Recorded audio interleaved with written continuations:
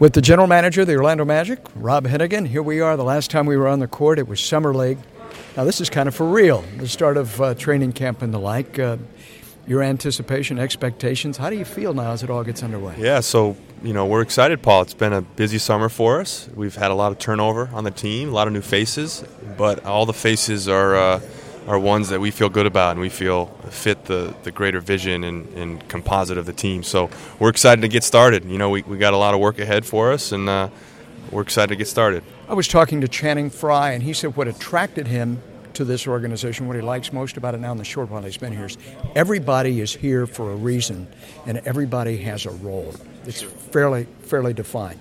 You're nodding, so you concur in that, and certainly Channing Frye, who's going to be a big addition, has a very definitive place in this. Yeah, I think as we've built the team and as we've looked to construct the team, we want guys who all do a little something different, who complement each other in different ways, and I think that the more versatile you can be, the different types of skill sets that you can combine, just gives you more flexibility to play in different types of lineups and different types of ways. And I think he's spot on in that analysis. I think that the ability for us to have guys who are interchangeable and can play with each other and can play multiple positions, I think will help the fluidity of the team.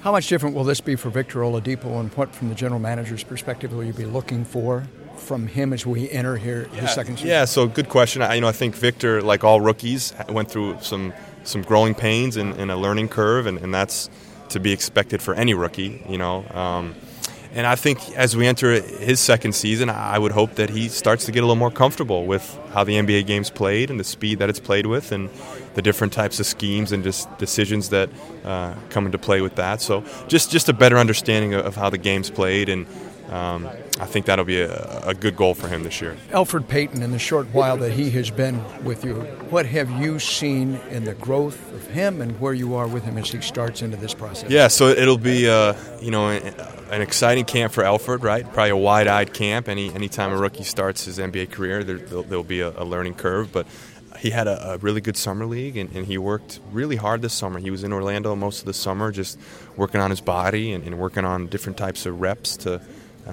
help simulate what he'll be facing in a regular season game. So just his competitiveness, his toughness, his willingness and desire to want to play defense, I think are things that we saw this summer, and I think those will be things starting out that he'll be able to make an impact. Not to walk you, Rob, through the whole roster, but just quickly to the big anchor inside, and Nick Vucevic, and the surprising impact, if not astonishing, he had on the team a year ago. And what's the next step for him with this collection of talent? Yeah, so I think for Nick and really for all of our young guys, we have a unique opportunity for opportunity, if that makes sense. I think there are minutes to be had. There are opportunities for all our guys to continue to elevate and grow their own games. So just, from Nick's standpoint, just looking for Nick to continue to be steady, continue to be consistent in his approach, hopefully start to play with a heightened, strength and aggression and confidence as he continues to get older, which we expect him to do. So it'll be a continuation of a lot of those things that we saw last season and hopefully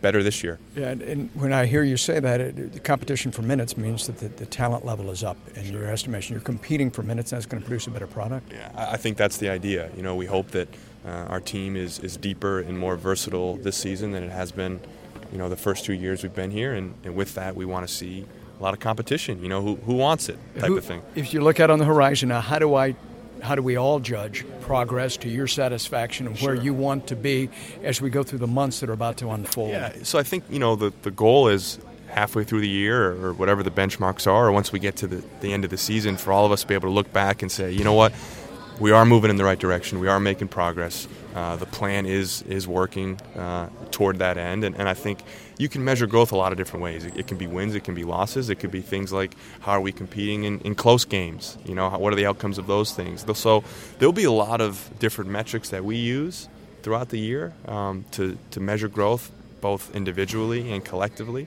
But I think the underlying theme or the underlying goal is, come end of the season, have we made progress? Can we feel the progress? Can we see the progress? And I think we'll have a pretty good bellwether for that as we get to the end of the year. I think just walking around the practice court here, everybody can see with the talent that's assembled, there is progress. Away from basketball, you're a Renaissance guy. Give me a good book that you read this summer that has nothing to do with basketball, but one you might recommend for all of us to pick up and enjoy? Yeah, so let's see. That's a good question, Paul. I would say the one that sticks out, not to say the one, I've only read 2 probably all summer, and one was a picture book. I would say this book called Legacy. It's about the New Zealand rugby team, the national team, and it's a book on how they came to build their culture and their identity and some leadership sentiments that I think they use on a day-to-day basis. So, what did you take from it? What was the one lesson that sticks with you? Just, to believe in what you're doing and to build with high character people, because at the end of the day, that's what's going to make a difference. Thanks for your time. Thanks for the insight. Good luck, Rob. All right. Thank you, Paul. Rob Hennigan with us.